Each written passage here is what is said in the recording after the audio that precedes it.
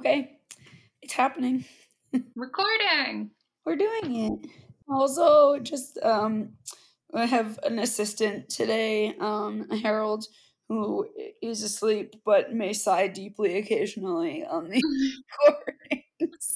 I think that's actually, like, given the subject matter, there will be moments where, like, a sigh is actually really appropriate. So, We'll see if you can time it right.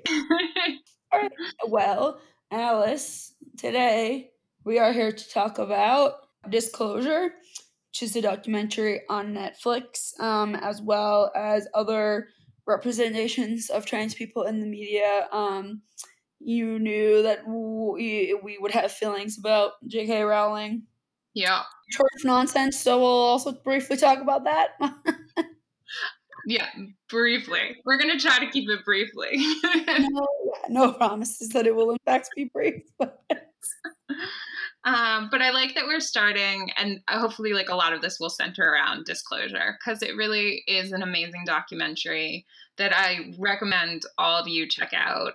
Kelly, I think you were one of the first people that recommended to me. I also had a lot of other friends, and it's just a really powerful piece. Do you want to give a little bit of context on it? Yeah, sure. So Disclosure is a documentary put out by Laverne Cox on Netflix, and basically it's like giving you a history of how transgender people have been depicted in Hollywood. Like, and it's like a pretty impressive cataloging. Yeah.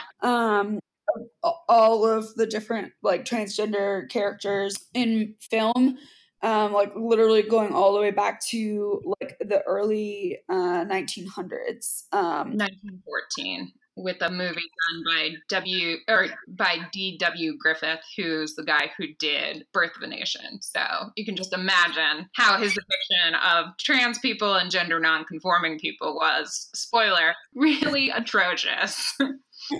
Right. Truly. But yeah, um, for those who might not know, Laverne Cox became famous because she was on Orange is the New Black, which is also like a Netflix show. And I think it was just kind of an attempt to, show the sort of like warped way that we've often depicted trans people in film and TV, throughout the last century plus. And they actually talk about early on in the film that there was a study done by GLAAD that said that 84% of Americans don't personally know somebody who is transgender. So the argument is sort of like that's why it's so important, that we get depictions of trans people in media correct, because for a lot of people, that's the only way that they, air quotes, know somebody who is trans, or like that's how they're forming an opinion. No, absolutely. And there's another component to that stat, which is when you think about it, someone who's growing up trans is unlikely to know another trans person. So the representation is especially important for trans people who are just starting to understand themselves, dealing with the world, just going through really difficult things. And to have any sort of representation is important, but it's especially important that it be good representation and accurate representation. And so the director, Sam Feder, has said that it was that they made Disclosure to embolden and empower trans people by teaching them kind of the history of trans representation, teaching and discussing how to love things and love them critically, because oftentimes, especially in the last 100 years of trans representation, as I said, one, it's few and far between that you get any sort of trans representation. And two, historically, a lot of the trans representation has been problematic. Right. So there's a component of not only talking about the history of trans representation, but also doing a deep dive and like starting to think through like what the takeaways can be, what you want to keep from a representation, what you don't want to keep. And then what's also really powerful about the documentary itself is it in and of itself is also a form of representation, because Yeah. it takes voices from so many trans actors, writers, producers talking about their own experiences as trans people and as like viewers of trans stories. Yeah, so it's sorry, I went on a rant there. No, no, no. I think it was great, and that's like exactly. So just to add to that a little bit, like I think you're exactly right that like that was one of the really cool things that they sort of talked about, throughout the film. Like they interviewed all of these different, people, whether they're like activists or actors or producers or whatever. Like a lot of them were sort of like in Hollywood, but and as they're doing those interviews, those people talk a lot about, like you said, like they were a trans person, or they were, struggling with their gender identity, and they talk a lot about like, the representation that they had. And like there was one person who talked about like how Bugs Bunny like like a girl, and it's something I found that to be really powerful, I guess, because like that's how, I guess, like limited you could say like some representation of trans people is, that like that's what you had, right? Is like Yeah, well, because it was one of the few representations, and it's interesting because I think it was like the woman who was behind the Matrix that was talking about Bugs Bunny, but then a yeah, couple other people cited it, and it was like, wow, like this was like a phenomenon that I didn't realize, that like because Bugs was like not only one of the few instances of like trans representation, if you view it that way, but also that it was one of the more positive. Like yeah, Bugs Bunny wasn't played as like the butt of the joke in any way. Like Bugs was like completely in control. yeah. No, I loved that that was one. And yeah, because there were definitely like less good ones, where like someone was talking about like how, what is, like, Ace Ventura Pet Detective or something Yeah. was like their favorite movie, and they were like, that's so crazy to think about now, because there's like apparently a really, I've actually never seen that movie, I don't know. Me neither. There's apparently a really like terrible scene in it where um like somebody finds out that they like had sex or did something with a trans person, and then he like throws up and is like brushing his teeth and like doing all like that kind of bullshit. It apparently goes on for like 5 minutes, and the character is also like the villain. And this was like Ace Ventura, like building on things that had been around forever. Like they spent a lot of time talking about a movie called The Crying Game, where that, I don't know if it was the first instance of like a cisgendered man hooking up with a trans woman and then like throwing up because he just couldn't deal, but like that happened in that movie, and then all of a sudden it was like the thing. It was like in the code book of Hollywood movies. It was like, oh, if there's a relationship with a trans person, they won't know initially, and then they'll know, and then they'll like be like physically ill. Right. Yeah, so it was just Ace Ventura taking that to like the Jim Carrey conclusion of it all. And I think also like powerful because it's like the fact that like as a trans person, like you have internalized that idea so much that like that wouldn't upset you or make you not like that movie. Like that Yeah.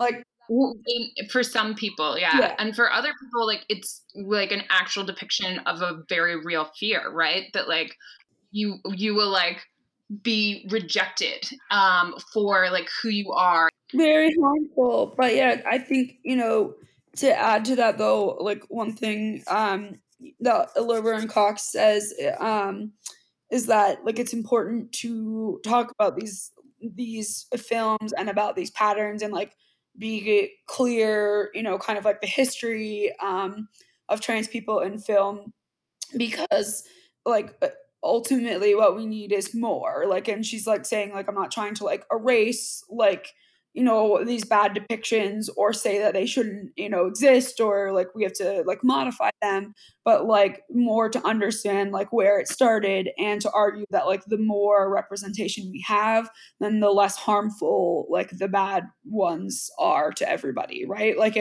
if Ace Ventura is one example, of trans representation out of 100,000, then maybe it doesn't matter as much as if it's like 1 out of 10 where and then it's, No, totally. And well, and also like trans representation where trans people are part of the storytelling process, both as Yeah. like actors, like trans actors and actresses playing trans roles, and then having trans writers, trans producers.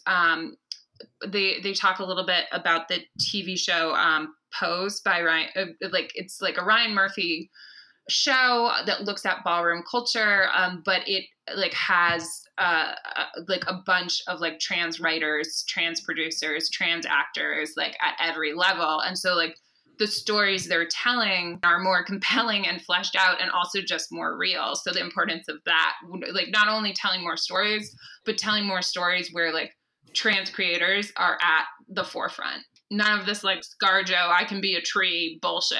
Right. Well, and I think, that was something else that they sort of went into, like that, and there have been a lot of, like Jared Leto in Dallas Buyers Club, won an Oscar for playing a trans person. Jared Leto's a Yeah. trans person.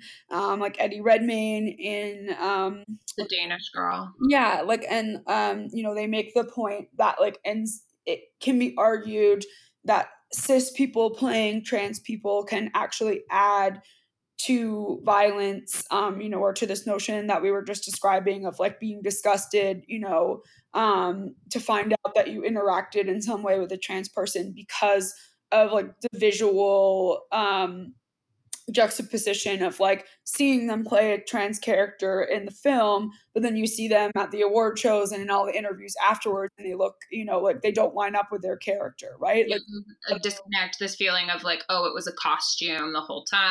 yeah, And at the very least, it's a missed opportunity, like a missed opportunity for like these often very like emotional and compelling and humanizing roles to be played by a trans actor or actress who then audiences can identify with. Like I think that was one of the great things about Laverne Cox's role in Orange is the New Black as Sophia, is that like people really cared for Sophia and her journey. yeah. And so they, by extension, started to care about Laverne Cox as well. Yeah, it's fascinating too because you're absolutely right that like trans stories have been basically Oscar bait since 1999, maybe with Boys Don't Cry and Hilary Swank. Like Hilary Swank, Eddie Redmayne, Felicity Huffman with Transamerica, Jared Leto. Like it's become like a little bit of like a like, oh wow, like you're really reaching as an actor to play this like trans story, and often there's a tragedy component to it too because so many trans characters lead difficult lives, so there's a little bit of like that tragedy porn element to it where like you're just like going for the tears. And I really think in the last few years we've seen a cultural shift, right? Like when Eddie Redmayne did The Danish Girl, that was in 2015, I believe, and there wasn't much backlash to like from maybe from activists and trans communities, but from like reading articles as a whole, I didn't really hear a lot of backlash. Like he was allowed to like take the role. Or Jared Leto, the same thing. Recently Scarlett Johansson was going to play like a trans role, and there was an outcry of like, no, like we need to stop doing this, like we need representation. ScarJo, you're one of the like highest paid actresses in the world, like Yeah. you don't need to do this. And she was probably seeing it as an Oscar Yeah. contender, right, which is also and that's when Right. she gave the quote of like, I can play any like man, woman, or tree that I want to. So it's interesting to see that shift in even just a few years. And I think it's a great thing to see that the cultural zeitgeist is becoming a little bit more informed, and that like trans actors and actresses and activists have like been able to build up a little bit more of a platform, still not the full platform that they deserve, in order to like call attention to the fact that like, yeah, it was great that like more trans stories were being told, but if we're really going to tell trans stories, we need trans people to be at the center of them, especially because unfortunately in the vast majority of cases trans actors and actresses aren't getting to play cisgendered roles. If they were, then maybe it's a different Right. conversation, but they're being locked out of any other role. So Yeah, well, and I think that that's another,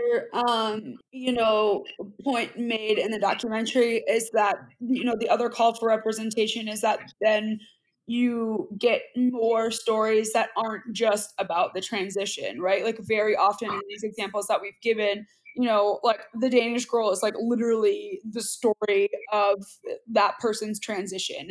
Like that's commonly, the only part of the story that gets told. And I think that was part of what was so compelling, like you said about Sophia on Orange is the New Black, because like that wasn't the only part of that character that we got to see developed and we got to hear about, right? And like it was part of the story, but it wasn't the whole picture. Trans people are people, so there's so much more to them in their lives than just being trans and going through a transition, right? Yeah, the focus is usually on the transition or on their tragic death. You're right. So it's like really, it's just a really reductive way to uh, talk about somebody, right? Like no matter who they are, if like the focus is always just like you're trans, so that's the story. Yeah. Well, and it's also one of the problems that comes with focusing on like these really tragic or just traumatic aspects of the trans experience is that then those trans viewers are seeing this and they're being told that their transition will be traumatic and that they will die. Which is just really difficult to see. I did want to give a call out to Euphoria, which I just binged, for doing a pretty good job, like a very good job of having a character who happens to be trans, but also that's only one component of who she is. And she's arguably the second lead on the show. She's the romantic interest. And yes, she's trans, but she's also a teenager figuring out what it's like to be a teenager. And some of that progress of figuring out what it's like to be a teenager probably does intersect with her trans identity. But it's only one piece of the puzzle. Like there's a lot more to her as a character. And yeah, I really liked it. And also Zendaya does a great job. Shout out to Zendaya. So, yeah, I mean, I think in general, if you have not watched Disclosure, definitely worth a watch. Feels like now I have to follow up and watch Euphoria. So I will get on that. Yeah. What else? Anything else you want to like talk about? I don't think so. I think this tragically leads us to part 2 of this. I know. But I think before we dive into part 2, I think it's important to remember what one of the purposes of Disclosure was, which Sam Feder, the director, said it's also like talking about how to love things and love them critically, which I feel like is a good thematic segue to the world of Harry Potter. To the trash that is J.K. Rowling. Yeah. I mean, I think where we have to begin, yeah, is to say, like, I mean, if you have listened to this podcast before, you are aware of how deeply Alice and I love Harry Potter, which is why it was both upsetting and difficult when J.K. Rowling recently not only asserted some harmful and hateful beliefs about trans people, but then felt compelled to write an entire fucking essay about it that literally no one asked her for. So, like a lot of people in the Harry Potter community, so I'm just gonna say that we're a part of the Harry Potter community. I think we are. I think you can be part of the Harry Potter community too and still be like, what the fuck, J.K. Rowling? Well, and I think that that's like the majority of people in the Harry Potter community are like, what the fuck, J.K. Rowling? It's just like a really disconcerting feeling to realize that the woman who, in part, taught you that all people have value and that no one's life is worth more than someone else's. And that everyone deserves to be treated equally and with kindness, believes that apparently except for trans people. Yeah. I was just going to take a step back and say, for those of you who might be listening and are like, wait, what did J.K. Rowling do? Just like, I'll give some bullets. One, she has a history of liking transphobic tweets. And sometimes has played it off as like, oh, I just was taking a screenshot of something and I liked it accidentally, which didn't feel great. I think like I saw some things like that and I was like, I don't know. But it was like, okay, there's enough other awful stuff in the world to focus on. But then in December of 2019, she came to the defense of a woman named Maya. I forget what her last name is, but Maya had been not even fired, but let go from a contract for transphobic tweets. And J.K. Rowling said, dress however you please, call yourself whatever you like, sleep with any consenting adult who will have you, live your best life in peace and security, but force women out of their jobs for stating that sex is real. Hashtag I stand with Maya. Hashtag this is not a drill. So that was the first time that I was like, what the fuck? Like, and to be fair, I probably should have said what the fuck earlier. Fast forward to June of 2020. We had a lot of other fucking shit going on in June of 2020. As you all know, June of 2020 was not a good time. And this is when J.K. Rowling decided to mock a headline that talked about people who menstruate and was like, oh, didn't we used to have a term for that? Like, and yeah, it wasn't great. It wasn't great. And she, like, very rightfully got a lot of backlash. But luckily, there were people within the Harry Potter community, including Daniel Radcliffe and a number of other actors, who stood up and, like, stood for, like, trans rights.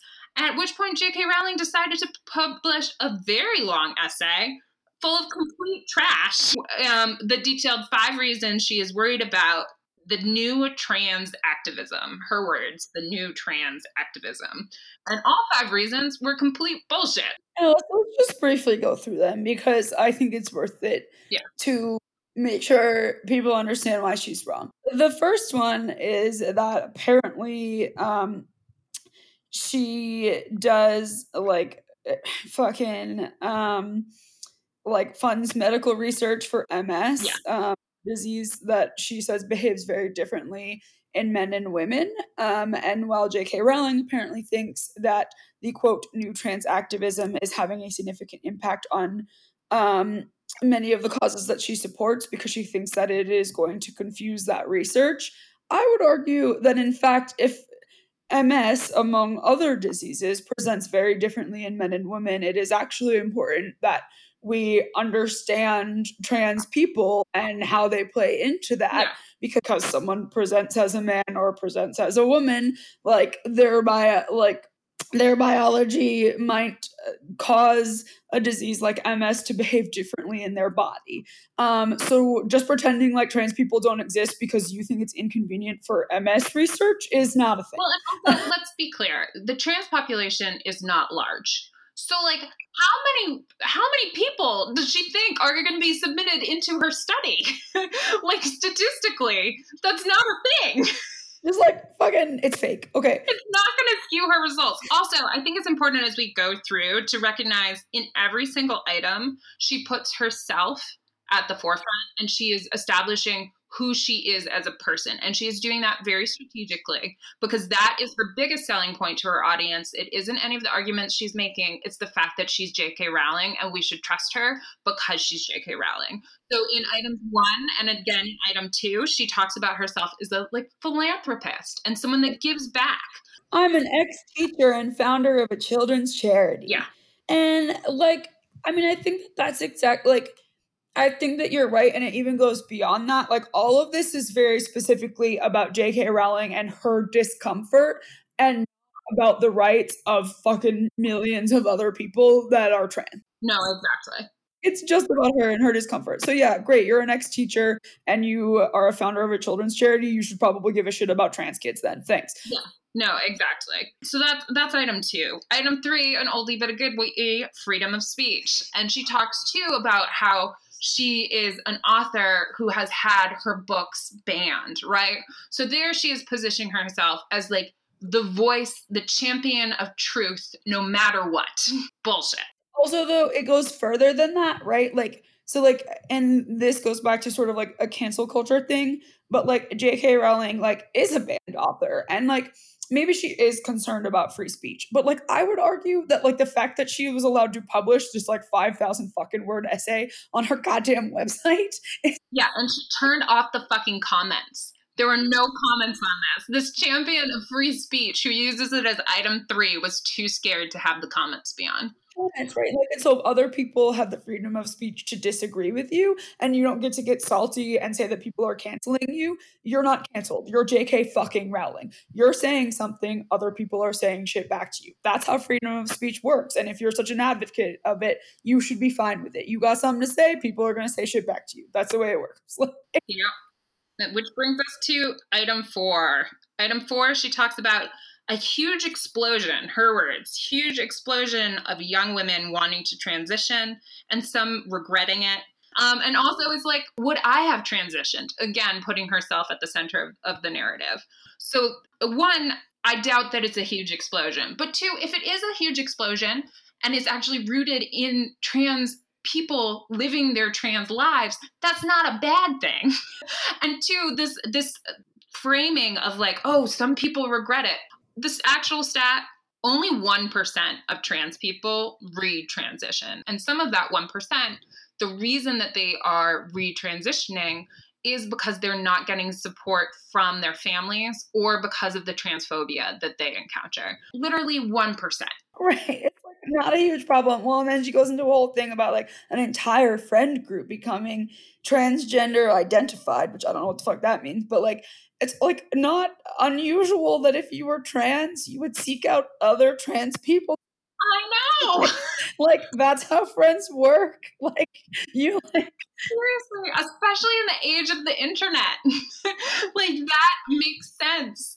Also, there's this really upsetting part where she just talks about some study that shows that trans kids actually won't kill themselves. Like she talks about how like trans advocates often talk about suicide rates and she's like there are studies that show that they won't kill themselves when actually 44% of trans teens in the US contemplate suicide. right. 44%. Okay, JK. Cool. Wonderful. You're great.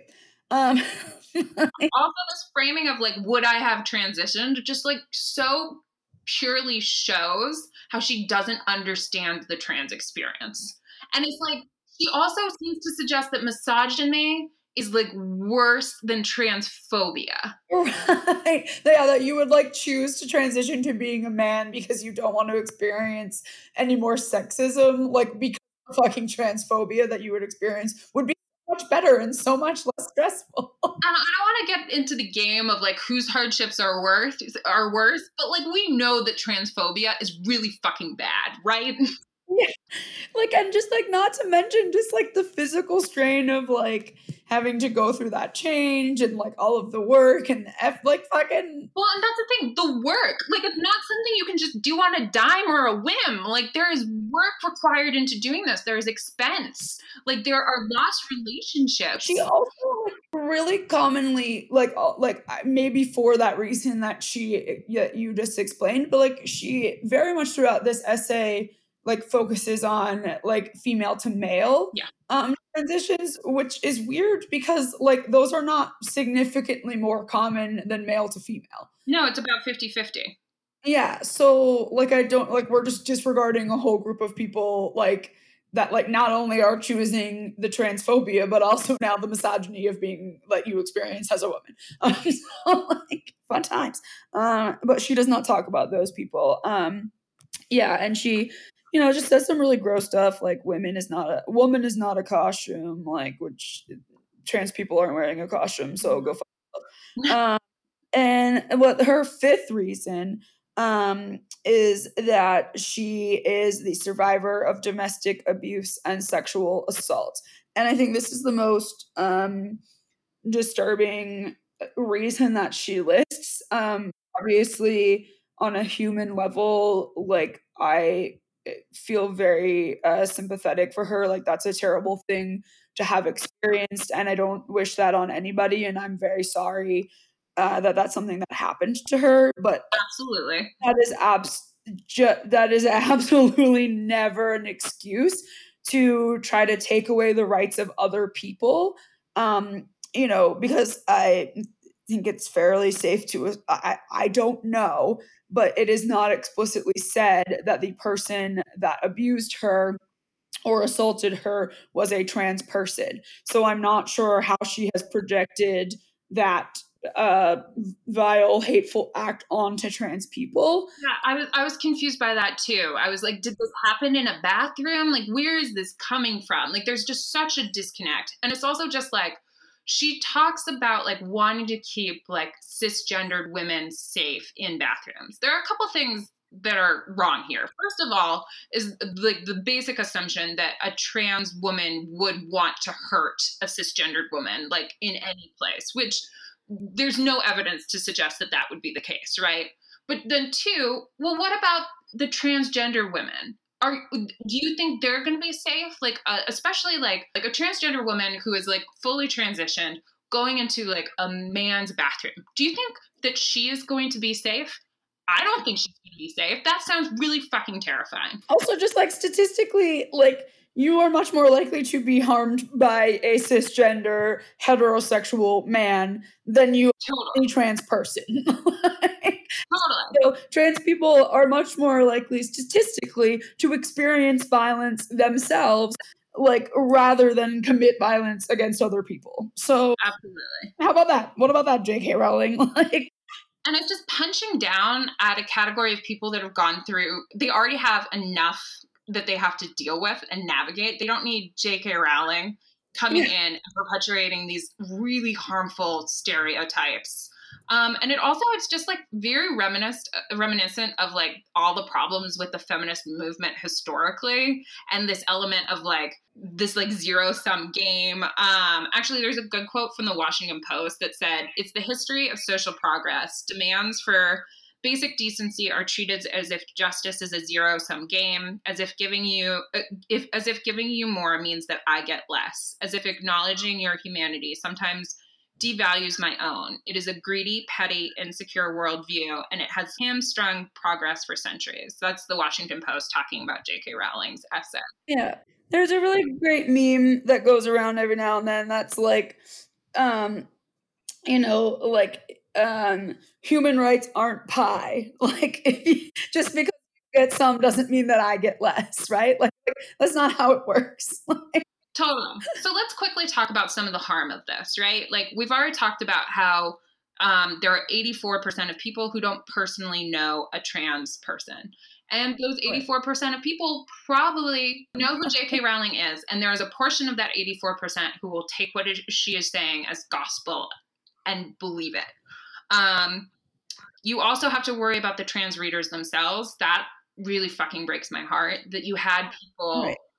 you had people who grew up with these books and found a story about love and acceptance, and like love and accepting others being the most important thing. Um, some of whom like really like found a home in this community, and now the author and primary creator of the community is like personally attacking them. Yeah.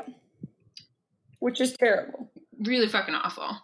I just wanted to go back to what you were saying about like how hurtful this is to, like all trans people, but especially like if you were a trans person who was, like a really big Harry Potter fan. And there's like a lot of, like fan fiction and fan art and, like a whole community online of people that use these stories to, tell in part tell their own stories and like they really identify with different characters or whatever. And like for her to come out and say this kind of stuff, it is devastating, right? It kind of like crumbles your whole world. And I just can't imagine like how invalidated you would feel, to like have the creator of this world that's like made you safe and like given you purpose and identity to some extent, like for her to come out and be like, you suck and I don't like you and you're terrible and whatever. um, I can't imagine how damaging that is, but that's why we need to use this opportunity to give a shout out to the raddest of all allies, Daniel Radcliffe. Woo! He just did, and like I'm possibly going to get cheered up if I read this out loud. So I apologize for that in advance, but I just wanted to read. So he isn't a big social media guy, but he like wrote a statement that got published on the Trevor Project website, which I think was also a really cool move, just because of the work that the Trevor Project does, for the LGBTQ plus community and suicide prevention specifically. And so he said at the end of his statement, to all the people who now feel that their experience of the books has been tarnished or diminished, I am deeply sorry for the pain these comments have caused you. I really hope that you don't entirely lose what was valuable in these stories to you. If these books taught you that love is the strongest force in the universe, capable of overcoming anything, if they taught you that strength is found in diversity and that dogmatic ideas of pureness lead to the oppression of vulnerable groups, if you believe that a particular character is trans, non-binary, or gender fluid, or that they are gay or bisexual. If you found anything in these stories that resonated with you and helped you at any time in your life, sorry, Oh, then that is between you and the book that you read. And that is sacred. And in my opinion, nobody can touch that. It means to you what it means to you. And I hope that these comments will not taint that too much. Just like, sorry, it gets me every time because, yeah, you know,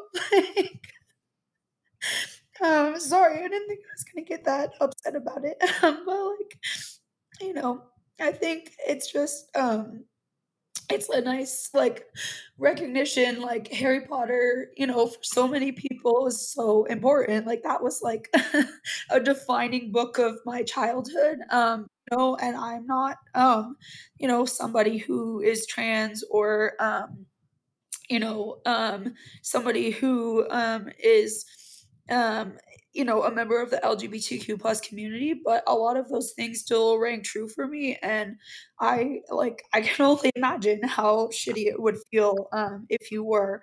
And it's, like, I think he's right though. Like, a book is bigger than, like, than the person who wrote it. And I don't think that, like, just because J.K. Rowling is a piece of shit, that doesn't like change the importance or like the meaning of the stories that she created. You know, totally. sorry. I want to give you a big hug. And also, like, Daniel Radcliffe, thank you. Like, a big thank you to Daniel Radcliffe for, Major shout out to Dan Radcliffe. yeah.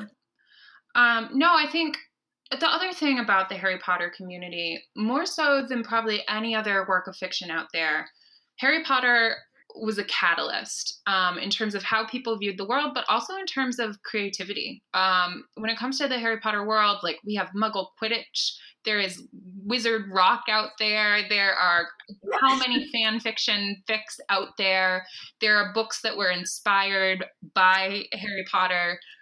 It Yes, J.K. Rowling was the author. Rowling gave us Harry Potter, but we took him. We took him and we created more. Yeah. So, like, I think it's important to view. It's important to know everything that J.K. Rowling has been spouting, right? Because it also leads. We'll get into this later, but it does lead some interesting questions about some plot choices. Yeah. It's important to be aware of, but it also, you can do a little bit of the death of the author here, right? You can do a little bit where Yeah. you take the work and you forget J.K. Rowling and you take from it what you want, and and you still love the things you love. You may decide that it's something that you just have to put away completely. That's totally valid. You may decide that there's a way that you can still carve out a place for it within your heart that's separate from J.K. Rowling and the hate that she's been spewing. And there was a really good article that I'd encourage everyone to read called "Harry Potter and the Author Who Failed Us" by Aja Romano for Vox. They are gender fluid. And they did a really good look at all of this, including a really interesting deep dive into Tonks that we might get into, we might not. But I think they say it really well, where they say Joe can keep the money and Pottermore and Cormorant Strike and definitely all of the Fantastic Beasts. She can keep the house elves who really loved their enslavement and the anti-Semitic goblin stereotypes: Dolores Umbridge, Voldemort, the Dementors, and Rita Skeeter. I'll take Harry and Hermione and Ron and Draco, Luna and Neville and Dumbledore's army. I'll take Hogwarts and pumpkin pasties and butterbeer and Weasley's wizarding wheezes and every other moment of magic and love the series has given me and countless others. Trans and queer Harry Potter fans get to keep Tonks and Remus and Sirius Black and Charlie Weasley and Draco because I say so. Harry Potter is ours now, and we make the rules. J.K. Rowling lost custody over her kids, and now we can spoil them. Let them get tattoos, express themselves however they want, love whomever they want, transition if they want, practice as much radical empathy and anarchy as they want. Yeah, so I think, like, if that's the approach you choose to take, like you have that path. Like you can take Harry Potter and have it be the world that you want it to be. Yeah, well, and I think yeah, and I like, along with that, I saw, and you could do, like, further research if you wanted, but I saw, like, a really good article that was like, "How do you, still enjoy Harry Potter, like, without giving any money to JK Rowling?" Ooh, good question. It was like a good, it was like, buy the books used or get them at the library, like, enjoy the stuff that you already own, but don't buy anything more, Mhm. like, participate in these communities online, but, like, don't visit, like, the, like, Pottermore website or, like, shit like that, so it was a good, you know, I think, way to do what this person is suggesting that, like, you don't, you kind of divorce yourself from JK Rowling, and her making any profit off of your enjoyment of Harry Potter, and you kind of claim it for yourself.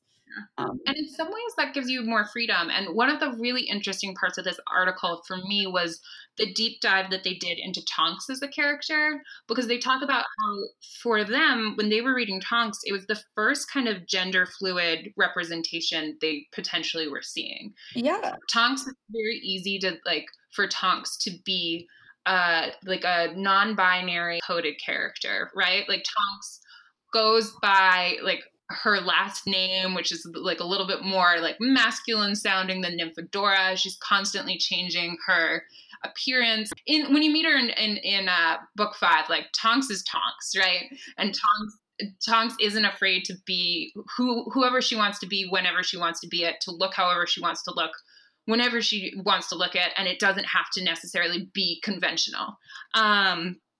And then Aja Romano, the author of this piece, talks about how over the course of several books, Tonks becomes more traditionally cisgender. And like goes through like a mousy depressive phase and ends up in a relationship with Remus Lupin, which love who you want to love, but that was like the trappings of that like traditional cisgender relationship, complete with like a baby and the fact that like he called her Dora rather than like Tonks. Yeah. Oh, I forgot about that. Yeah, like it wasn't the Tonks that they had started reading.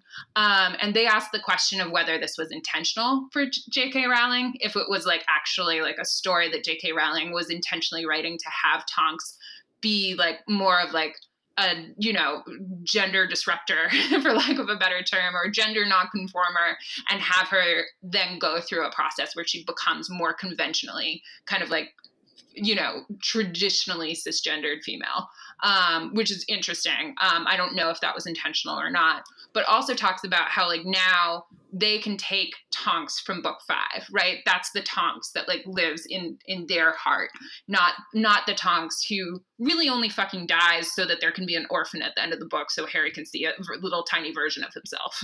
Right, exactly, right. Yeah, terrible. Did you also wanna talk about Moaning Myrtle? Yes, I really think it's important because, Okay. like, here's the thing: we should probably just call it right because, like, we're firmly getting into the territory where I just rant. But I think we gotta talk about the Chamber of Secrets because it's just insane. Just hit me with the Moaning Myrtle. So, like, Chamber of Secrets, guys. If you often like one of the most like passed over books in the series, right? It's nobody's favorite. So, Chamber of Secrets has a huge plot point that involves Ron and Harry going into the girls' bathroom to take polyjuice potion so they can literally transform their bodies to be and look differently and to take on a different identity. Yeah. So, but here's the thing. If you view the Chamber of Secrets through this knowledge of J.K. Rowling's transphobia, it's also just like such a what the fuck thing. Right, but it's like sort of even more complicated than that because she's simultaneously like another part of that story is that Moaning Myrtle is a female ghost that haunts that bathroom, and she died in that bathroom because the monster that lives in the chamber came out of the bathroom and killed her. So how does the woman who like is simultaneously writing a story about someone getting murdered in a bathroom, which is apparently one of her deepest fears, Also, just completely disregard the fact that she's going to allow two male characters to like hang out in a female bathroom because like according to her hugely problematic, but apparently not in the context of the story. Like I don't understand. It makes zero sense. Later on, in what book is it? Like in book 4, like isn't there a whole scene like where you find out that like Moaning Myrtle has been spying on Cedric Diggory? Oh, in the bathroom. Yeah, in the bathtub. So like also like so okay, so this like cishet girl is blatantly spying on a fucking man in the men's bathroom and you don't give a shit about that? That's fine. So fucking weird. In some, you could argue, like, in a way, we're like playing into her hand and playing into her game by even pretending that this is an issue about bathrooms. I'm like, Yeah. what, right? Oh no, totally. When we're to be clear, we're doing this to like just highlight the absurdity. Or just relieve our own stress about the situation. But no, but it's like it's stupid. Like it's like this is a woman, like clearly because of all of these points we've just made, like she's not actually, I would argue, she is not actually afraid of trans people in a bathroom doing anything to anybody. She is using that as an excuse to spew her hateful vitriol at people. Because it's a dog whistle. Reason. Yeah. Nobody asked her what her opinion was. Nobody asked her to write an essay about it. And it's just upsetting that somebody with the platform that she has would choose to use that for evil instead of for good. Particularly when you are the woman who literally taught a generation of people to fight against evil in the world and see the good in everybody. So like maybe she was Voldemort all along. No, totally. And there's another element to this too, right? Where like we can pick apart Harry Potter and we can read into things and be like, what was going on mentally with J.K. Rowling there? And I think it's actually worth asking, like being aware of the flaws in a writer and like asking yourself that about a text, especially if it's a beloved text, right? Because it will help inform your own worldview. But then also, I haven't read her more recent books. The ones that she writes is Robert Galbraith. Yeah. But in one of them, she has apparently a trans character who's a villain and some like upsetting descriptions about that trans character. And then in the most recent one, she has a killer who cross dresses. So like, well, where with Harry Potter, we're like kind of grasping at straws. In her more recent literature, she is being blatantly, explicitly transphobic. Yeah. J.K. Rowling. J.K. Rowling. Anyway. Yeah, so it's just a lot, but it's all just to say, I guess maybe the note to end that discussion on is to say that if you are trans and Harry Potter is important to you, we want you to know that here at Snark Notes, we think that you are valid, we think that you are important, we think J.K. Rowling fucking sucks. Yeah. And if we have not made that abundantly clear yet, and you know, we again, like you said, we understand if you want to throw out all of your Harry Potter books and you're over it, but we also stand with you, and we think that you're an important part of the Harry Potter community, and we reclaim Harry Potter from fucking Joe Rowling because she's the worst. Yeah, no, absolutely. And then for everyone else, like we encourage you to be a trans ally, to educate yourself, and a great first step is to watch Disclosure. And then Disclosure also does a great job of highlighting some great content that like puts trans lives at the center. So seek that out. Your life will be better for it. Yes, definitely. Do we want to end with a snark or a note? Yeah, I think maybe notes since we like snarked so much. Okay. Also, I say that because if you really have something to snark about, like absolutely go for it. But I only have things to note. Alice, what are your things to note this week? Okay. Can I have two? Well, what are you going to note? Because if we note the same thing, then I only have to choose one. Okay. Okay, I'll go first. Okay, so I would like to note for everybody, this was a recommendation that came to me through the My Favorite Murder podcast. So I just want to say that as a full disclosure, but I have to recommend that everybody watch Be Foreigners on HBO. It's like BEFOR, etc. I'm gonna misspell foreigners, so that's why I say it. But like foreigners that come from before. So it is a delightful like time travel, true crime, comedy drama series. It's Norwegian, so it is subtitled. But I went through the whole. I think it's only like 8 episodes. I blazed through the whole thing. It was my favorite quarantine thing that I have watched. I do have to say. And 10 out of 10 would recommend. Um, and then I don't know if I have anything to snark about. I think we've, like you said, I think we've done enough snarking about. Like that list, I forgot the exact list of descriptors you used, but like true crime, time travel, blah blah blah. It was like all your favorite things. It really was all of my favorite things at once. There was comedy, there was true crime, there was time travel. It was all happening. I love it. I love it. Okay. I'm gonna go quickly, but I have two things to note. One is The House in the Cerulean Sea by T.J. Klune. Oh, fuck yes. Yes, yes. I forced Kelly to read it. It is Oh, it was so good. such a delightful book, and I think also if you are a Harry Potter fan, this is a great one to pick up too, because it like gets to a lot of like the themes of like love, being like the most important thing, and acceptance of others, Magic. and magic. And there's also a great LGBTQ romance. Yes. That kind of feels like a great antidote to all the Dumbledore Grindelwald bullshit of like, all the queer baiting that J.K. Rowling does. The House in the Cerulean Sea, it's just a breath of fresh air, and it has like this beautiful cover and all these like little magical kids that are so adorable. Oh my god. Also, I have to highly recommend, I listened to it on audiobook, and the voice that they do for Chauncey is fucking delightful. Oh my god, really? Chauncey was my favorite. Yeah. There's a character that's like, he's like, I don't know what, they don't really know what he is. He's like an amorph I think it's like an alien, kind of like a gelatinous green thing. blob, but his one big dream in life is that he really wants to be a bellhop, and it's just like, Oh my god, I love him so much. He's like such a sweet child. it's so delightful. He is delightful. I love it.